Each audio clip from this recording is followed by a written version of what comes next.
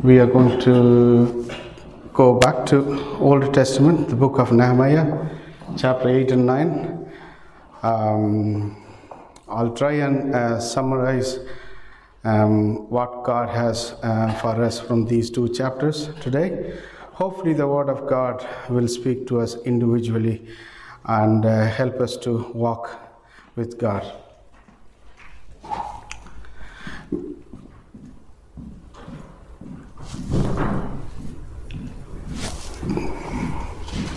There was a teacher in the class teaching philosophy to her students. So she wanted to teach important lessons about life to her students. So what she did was she brought in a glass and she started filling the glass with golf balls. And then she asked the students, is it full? And some of them said, yes, it is full. And then the teacher started filling in the gaps between the balls with golf balls with pebbles. And she asked the students again, is it full? And the students said, yes, it is full. And then again, she walked back and came into the class with a bag of sand, and she started filling the glass with sand again. And then she again asked the students, is the glass full now? Everybody said, yeah, it is full. And then she took a cup of tea and poured it into the glass, and then everybody started laughing. So the moral of the story is, what does matter to us? There are many things in our lives, we consider them as the most important, least important, and not important at all. But we always remember that there is always time for a cup of tea. What I'm trying to say is, we are nearly into the half year of this season. We are in summer, and then tomorrow it will be 4 seasons in a day, so on and so forth. And this is the time most of our young ones in the family are taking vacation or holidays, whatever. And then this is the time we go away from our home to a different land to enjoy sun, water, food, culture, bit of chit-chat, everything. Sometimes it is also important for all of us, doesn't matter whether we are male or female or children, we need to take time to sit back, relax, and just go back to God in prayer and Word of God. And just let's sink into the Word of God and let Holy Spirit speak to us. Let's rededicate our lives to God and see what God has for us in our lives. So I would encourage all of you to take time, spiritual holidays I would rather say. Let the Word of God speak to us individually, and let's rekindle our passion for God, so we'll be able to work along with all the other church members around the globe. So we most of us know who Prophet Nehemiah is. I don't know how many of you have traveled to Derry or Londonderry, whatever we call it is. That city is full of walls, gates, kind of ancient old city. And also many of us have been to Dublin Castle. Dublin Castle had few gates and doors. Even the hospital that I work has a big gate and a big wall. So these are all some of the things that we are going to see it in the book of Nehemiah.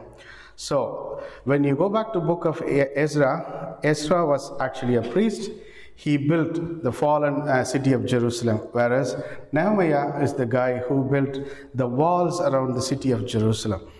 Many Bible scholars and archaeologists are in agreement that the walls they discovered in and around modern day of Jerusalem was built by people back in the time of Ezra and Nehemiah. And some of the Bible scholars say that the width of the wall can be between 6 and 8 feet. And I heard from someone that you can actually ride a motorbike on the top of the wall. Here, back to Ireland. Now, the Dublin that I see is like a concrete jungle. Don't get me wrong. The Dublin city that I know back in 2003 was completely different. I could see not many buildings. Now everywhere it's like a concrete jungle. We see a lot of construction work going on. We see a lot of people involved, money involved, materials involved, fights involved, arguments, and then some of the politicians say that we should be doing that, all those things. But we all know that there is one man behind all these new projects. So here, Nehemiah is the main guy who was a cupbearer for king. Cupbearer for king those days were someone like who tastes the food or wine before it was given to king, because back then there were many ways to kill king or emperor if he's not liked by his own people or enemies. So Nehemiah won the trust of the Babylonian king when he was a cupbearer. But he also had a passion for his city that was ruined by the enemies, all because his own people have neglected the word of God and they went on their own way. So this is the summary of the book of Nehemiah. So we are going to go into chapter 8 and 9. So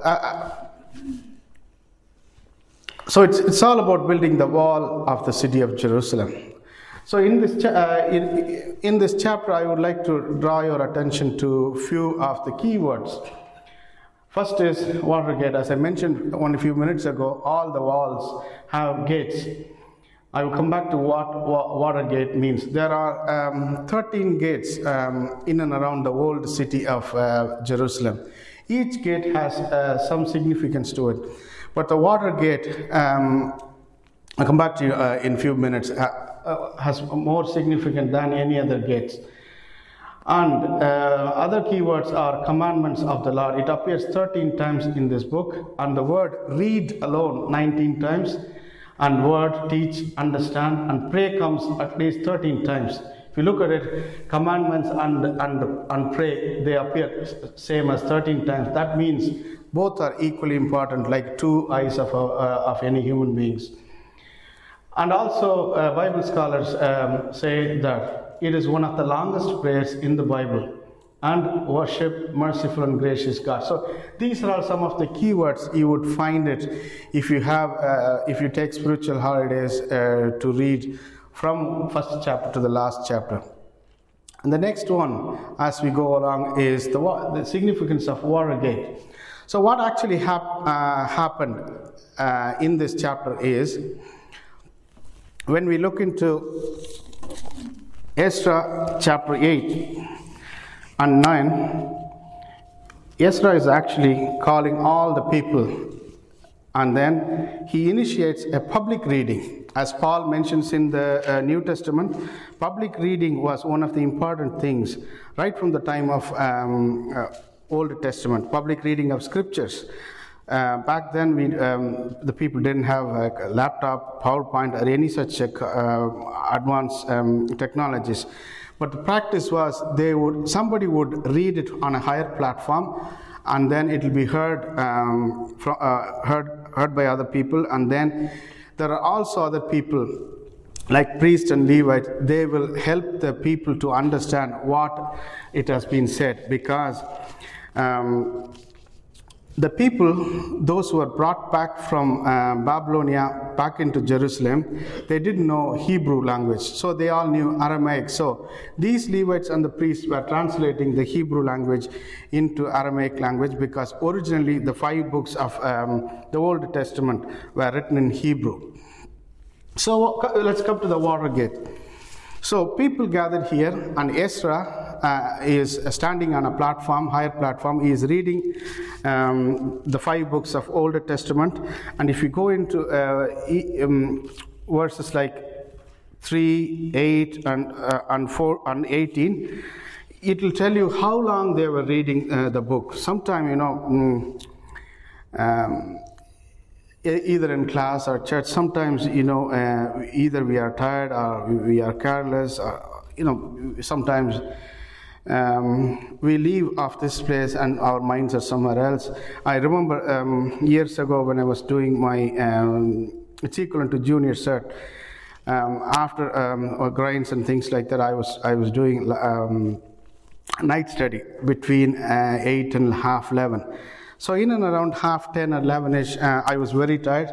So my mother gave me a glass of hot milk, or I can't remember what it was, chocolate drinks, just to give me energy. So I drank a few bits of it, and then within no time I dropped the glass. I didn't know that I dropped the glass until I heard the bang. The next room, my father was sitting, and then he gave me a slap. What are you doing instead of studying? So that was the story. Sometimes, we can't concentrate. That's the condition of the human heart. But what I see here in this chapter is really, really amazing, because the Levites and Ezra, they were all standing nearly 1/4 of the day, day after day during the month of during 7th month.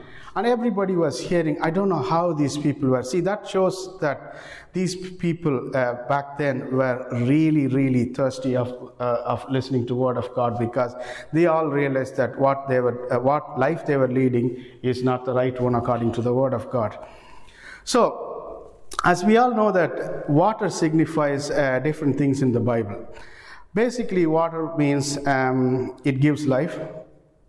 It gives cleansing. As we all had experience of baptism, when we accept Christ, we are submerged into the water and we confess our sins and we accept Christ as a Savior. So the same significance applies here as well in the water gate. So the water gate is nothing but there is a fountain. That fountain supplies the water for the city. That gate has to be protected. But some Bible scholars, after researching these chapters, they say that the water gate was the only gate wasn't repaired. All other gates were repaired. What does it say? That means the water gate wasn't polluted. And also, if you look deeper into it, water signifies Holy Spirit. So water doesn't need to be cleansed or anything like that. Rather, it goes out and cleansed. So this is what's happening here. And also, the other significance is Jewish people always believed that through one of the gates, the Jewish Messiah will come in. When Jerusalem was captured by Islamic king, Sultan, or whoever was, so he actually sealed some of the gates, because he knew that if the gate was open, Jewish Messiah would come in. But I don't think Jewish Messiah would come in like that. So he's going to come on the Mount of Olives. Everyone is going to see. So this is some of the significance of Watergate. That symbolizes that there is a hope when we accept Christ, when we acknowledge our wrongdoings and confess our sins. He is able to wash our sins and bring into his own kingdom. And then when we go further into this chapter,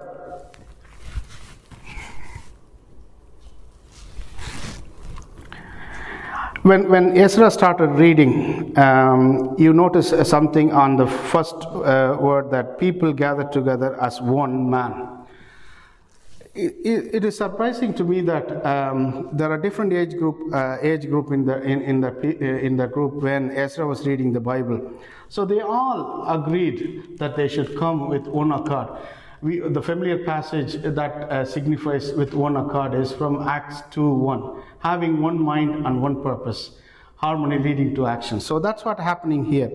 When Ezra started reading the Word of God, and the priest and the Levites started translating them to the people, they realize how important the Word of God. They all come to an agreement that they should listen to the Word of God. And the next thing is, who leads? We all know that Ezra was the man who led it. This is something like one of the movies where the hero of the movie disappears, and then the second hero appears. Like something like Star Wars. So Ezra is like that. He's not like Star Wars hero, but he was a priest. But he appears right in the middle of the book, because Ezra and Nehemiah were contemporary living in that age. So when you look at Ezra chapter 7:10, it says that Ezra had prepared his heart to seek the law of the Lord and to do it and to teach to the children of Israel. So basically, Ezra is a trained priest. Nehemiah was a cupbearer, whereas Ezra was a priest. So he has prepared himself. Actually, he prepared his heart. First of all, he himself prepared how to receive the word of God, and then he started teaching to all the people. That's what it says in Ezra. So Ezra is the one who leads the people. Now, we are coming to a comparison. Look, because we are studying about word of God here. So I just put a comparison here between Nehemiah chapter 8, verses 3 to 8. And Luke chapter 24, 27 to 32 and 45. So what it says, I just try to compare what actually the Word of God is doing here in both chapters. So in Nehemiah chapter 8, the Word of God, actually the people, as I said it before, the Levites actually helped the people to understand the Word of God. And the response, we would see it at the end of the 9th chapter. People started confessing their sins. And then they started crying, they started celebrating festivals and things like that, followed by a worship. When you go into Luke chapter 24, verses from 27 to 32 and 45, it's about Jesus himself after his resurrection. It's very interesting chapter to me. I like this chapter, Luke chapter 24. I would encourage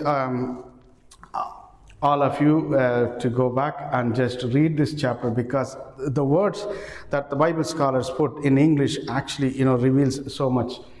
So Jesus himself, after resurrection, walked with his disciples, and they were in a dilemma of what to do because they thought that Jesus was dead. But Jesus actually resurrected and came back. And then when you read these verses, it will tell that he started explaining the scriptures, where the disciples came to a sense that actually they are speaking to the Lord himself.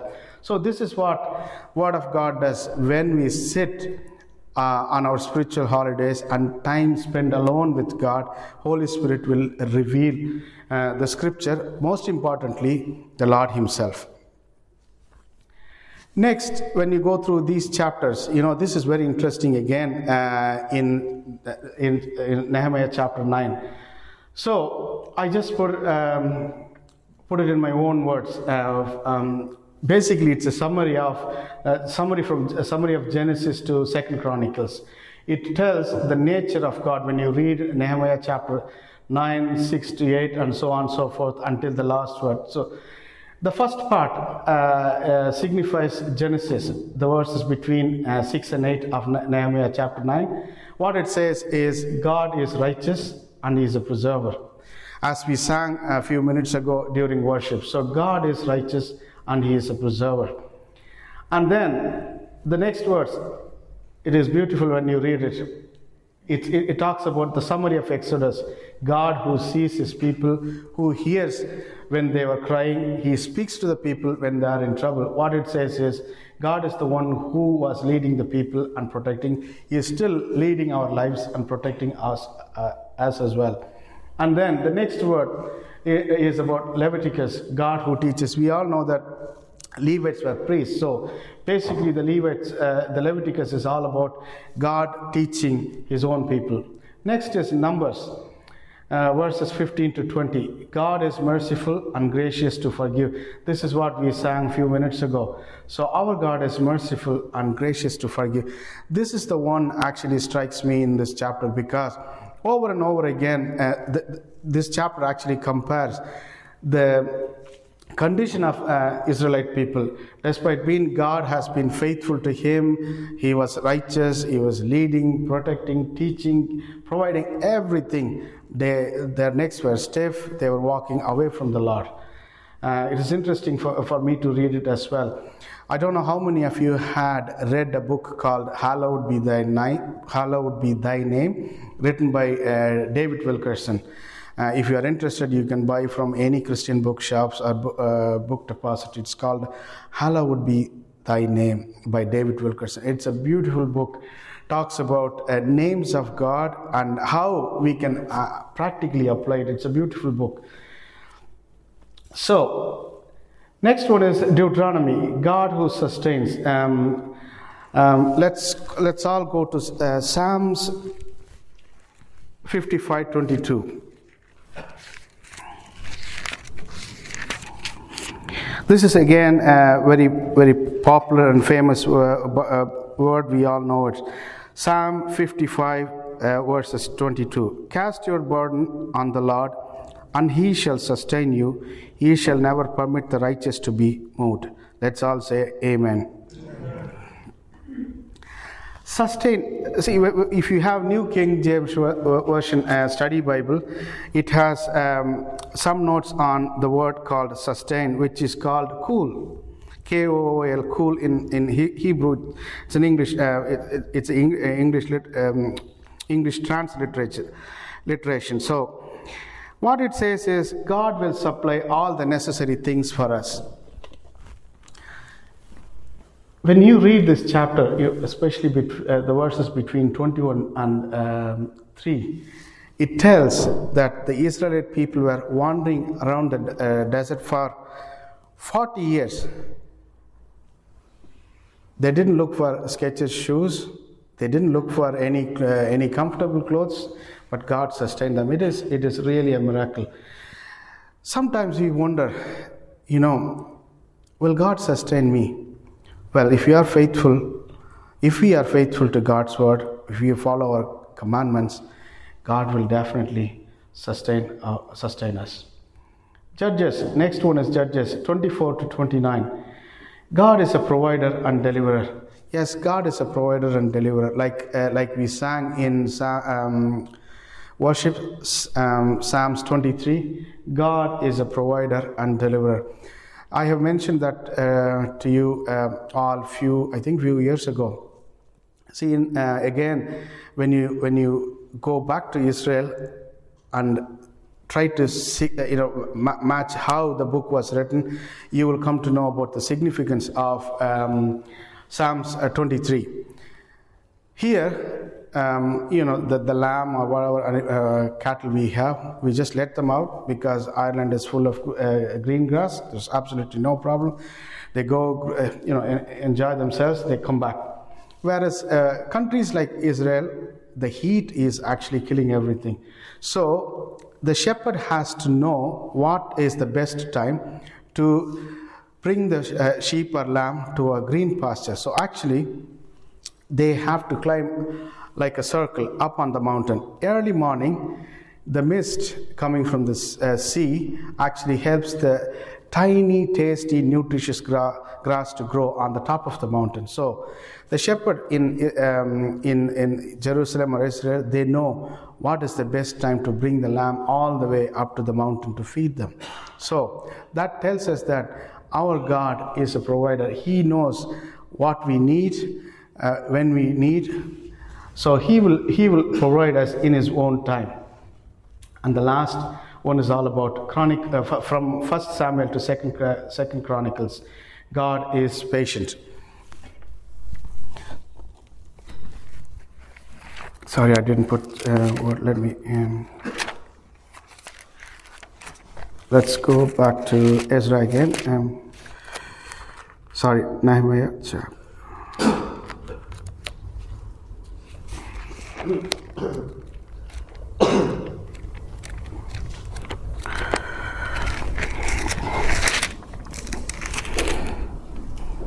Okay, the verses are between, chapter 9 verses are between 30 to 37. So, Nehemiah chapter 9, 30 to 37.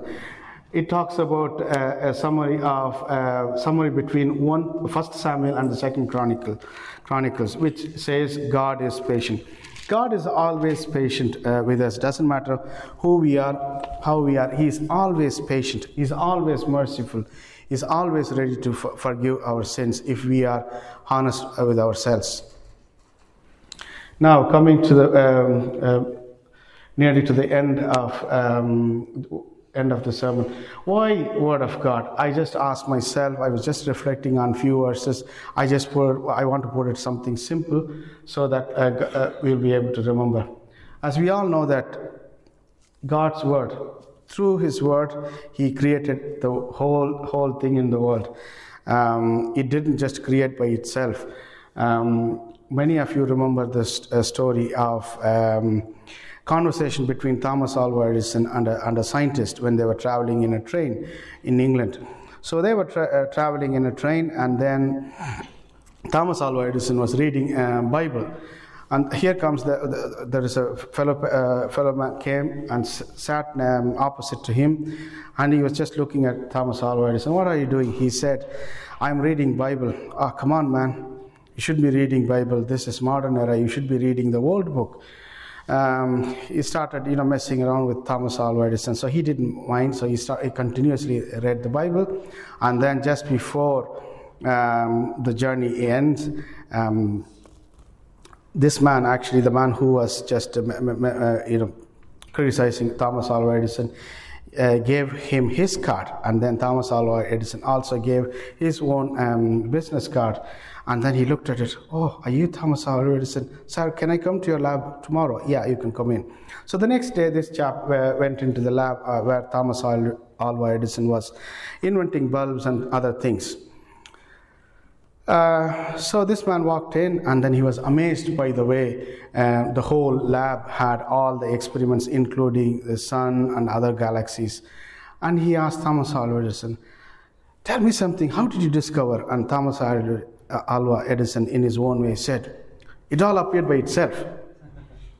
And the man started saying, no, it can't be right. So he corrected his understanding that, look, God creates everything in His own time. Without Creator, nothing will be created. So everything was created by our own Creator. That's why John, in his first book, says that in the beginning there was a God. There was a Word. So we see how the world was created by His Word from the book of Genesis as well. And then on the last book of Revelation, we know we read that it is God's Word that is going to judge the whole world. So what an amazing thing that Word of God is holding such an important place in Christian lives. Next is Acts 20:32. So in Acts chapter 20:32, the Word of God signifies our inheritance to heaven once we accept Christ. And then in 1 Corinthians chapter 1:17, Paul argues that his role is to preach the gospel, not to baptize people. So people argue that, we Baptists are greater than you, but we are not going to go into that, division of churches. Rather, we will stick on to the Word of God. So Word of God says that, Paul was sent to preach the gospel, not to baptize. That doesn't mean that we have to ignore baptism. Once we accept Christ, we have to take baptism because Jesus took the baptism. And as we read it on the water gate, it signifies the cleansing and gives the entry ticket to the heaven. And the end of the world that we are all expecting is going to happen when the gospel is preached to all the creatures in the world. So end times and the beginning of new heaven and earth, it will come when everybody hears the good news of Jesus. That's in Mark 13:10. And we all know that God has exalted His Word above His name. Now, here we are into reflection. Just take a moment and reflect what we had seen so far, what we had heard so far. We all know that Nehemiah was a man of action. Many times, we struggle to keep up with our promises or our word. But fair play to Nehemiah. So he was a man of action. He was always on the floor. Some leaders, they sit and command. He is someone like a military general where he is with the people, he's on the field, he watches everything, he directs them, he helps them, he encourages them. He is a people's leader. So just, we have different roles in the family. Some of our students, some are wives, some are husbands, some are mothers, some are grandfather, grandmother. So the role goes on. We are all basically leaders. That's what some of the Bible scholars say, that we are all born as a leader. But how do we develop leadership skills? When we submit ourselves to God, like the way Nehemiah did, God's hand will be with us and He will teach us how to lead our own lives first and the lives of others. Next reflection point is, do you understand what you hear? This is very, very important. Like the way we ask the little children, do you understand what I mean? This is a slang as well here. Do you know what I mean? So it's something like that. Do you understand what you hear? Jesus also said it after every preaching. Those who have ears to hear, let him hear. What do we hear? That is very, very important. Sometimes, we hear the things that are outside of our own world. We should be hearing words when we study Word of God. Something like noise cancellation headphones. When you have it, there will be you are not disturbed. You are actually synced into the music. So we should be like that. We should turn off everything. We should be able to patiently listen to what the Holy Spirit says when we take our spiritual holidays.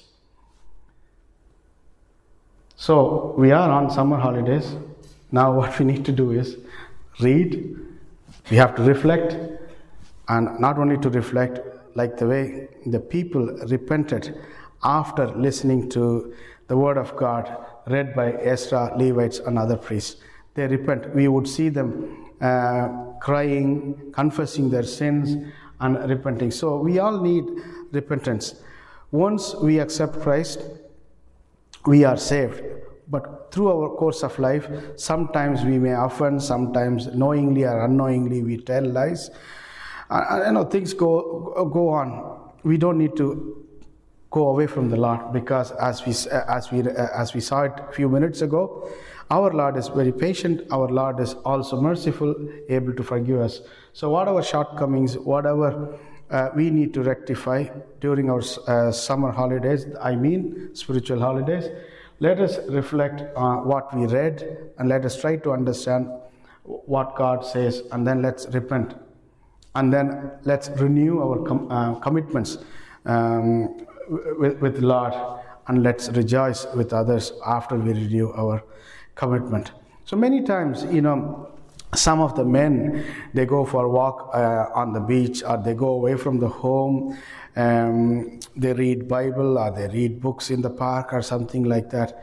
But all we need to do is, when we come back, we should share with our family and friends. Then only they know what we have learned from the Lord.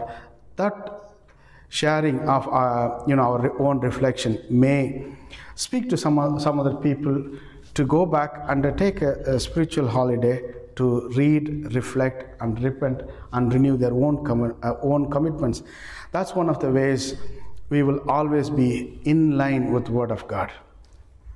So I'll conclude with a few memory verses. I'm not going to ask anyone to memorize now and repeat it. So this is again familiar Word of God. We can go home and take our own time to read it, meditate it, because it's all about God's Word, how it speaks. So Isaiah 55:11, we know that this is one of the Bible verses. I really like it. So shall my word be that goes forth from my mouth. It shall not return to me void, but it shall accomplish what I please. and it shall prosper in the thing for which I sent it. Maybe God spoke to you through Word of God in your morning devotion, or through retreat, or through one of your family members, or from church members. Write it down in a piece of book, in a piece of paper. Don't throw them away. Many of you are listening to Chuck Swindoll's message on Spirit Radio every morning. One day I was listening to him. So he was advising the listeners that when you do Bible study, take a notebook, mark it down with pencil or whatever it is, and then write it down if you feel that God is speaking to some of the verses. And then when you have time, go back and see what God has spoken, because many times those type of reflection actually help me to go on the right way that I was supposed to go. Years ago, when we were in Rathfarnham, Calvary Chapel South, one of the days Kevin was on his sabbatical leave, and Cormac was preaching. Cormac preached on Psalm 71. So I felt that every word was speaking to me on that day. I was over the moon. So I went back, wrote down all the verses on the back of my interview preparation for my new job. I read it over and over again. And then as the word spoke to me, the new job was offered to me. I'm just encouraging you. This is only one story. Many stories, you would also share it. So basically, as Isaiah says, God's word will not return void. It will accomplish what God wants to accomplish. And the next thing is a very familiar passage. There is one house and a public park not too far from Maynooth, Kildare side. I forgot the name of it. There is a cafe. When you walk in, you would see a Victorian paintings on a big wall clock, and also this word is written where the cafe is there. So, man shall not live by bread alone, but by every word that proceeds from the mouth of God. So this is true. Many times through this word, we were encouraged, we were fed, we were sustained, we were healed. And lastly, cast your burden on Lord, He shall sustain you. He shall never permit the righteous to be moved. Amen. May I ask Brian to pray for us? Thank you, Brian.